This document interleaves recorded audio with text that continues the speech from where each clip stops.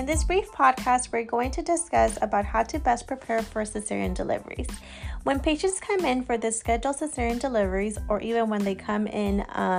let's say in labor with a history of 3 prior C-sections and we have to go back for another repeat C-section, it is best to first introduce yourself to the patient and the patient's family members so that they can know who you are prior to you being inside the operating room assisting with the C-section. And secondly, to best prepare for the C-section so that you can get the most out of the experience. So when we have our house staff C-sections, you will be able to scrub in for those procedures and you'll be able to help with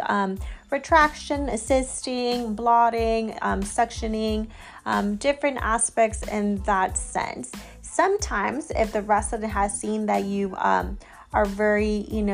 enthused and you've been practicing your suturing and not tying skills, they'll let you have the opportunities, particularly when we're closing skin. Again, it's under the resident supervision, under their guidance, and under their approval.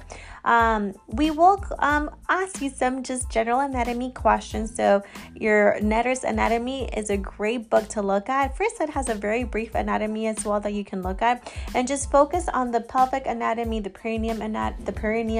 and just abdominal layers that you have to get through when you perform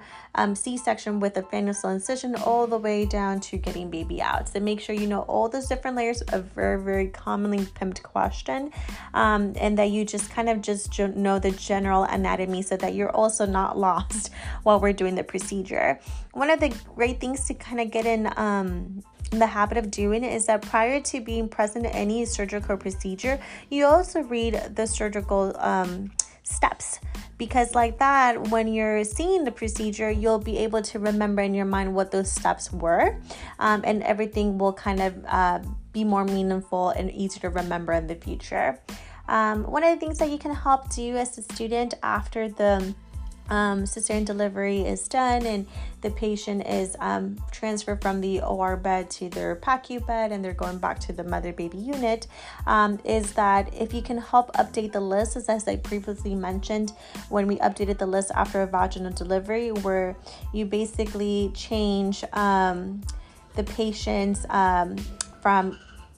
L&D, if they were in the labor and delivery floor, to post-op, so PO, you update their G's and P's appropriately, you update the room number, or you remember to do this later on. You switch the IUP to post-op day number 0. You remove the EFW, which normally we don't put unless this patient was laboring and had to be taken for a C-section for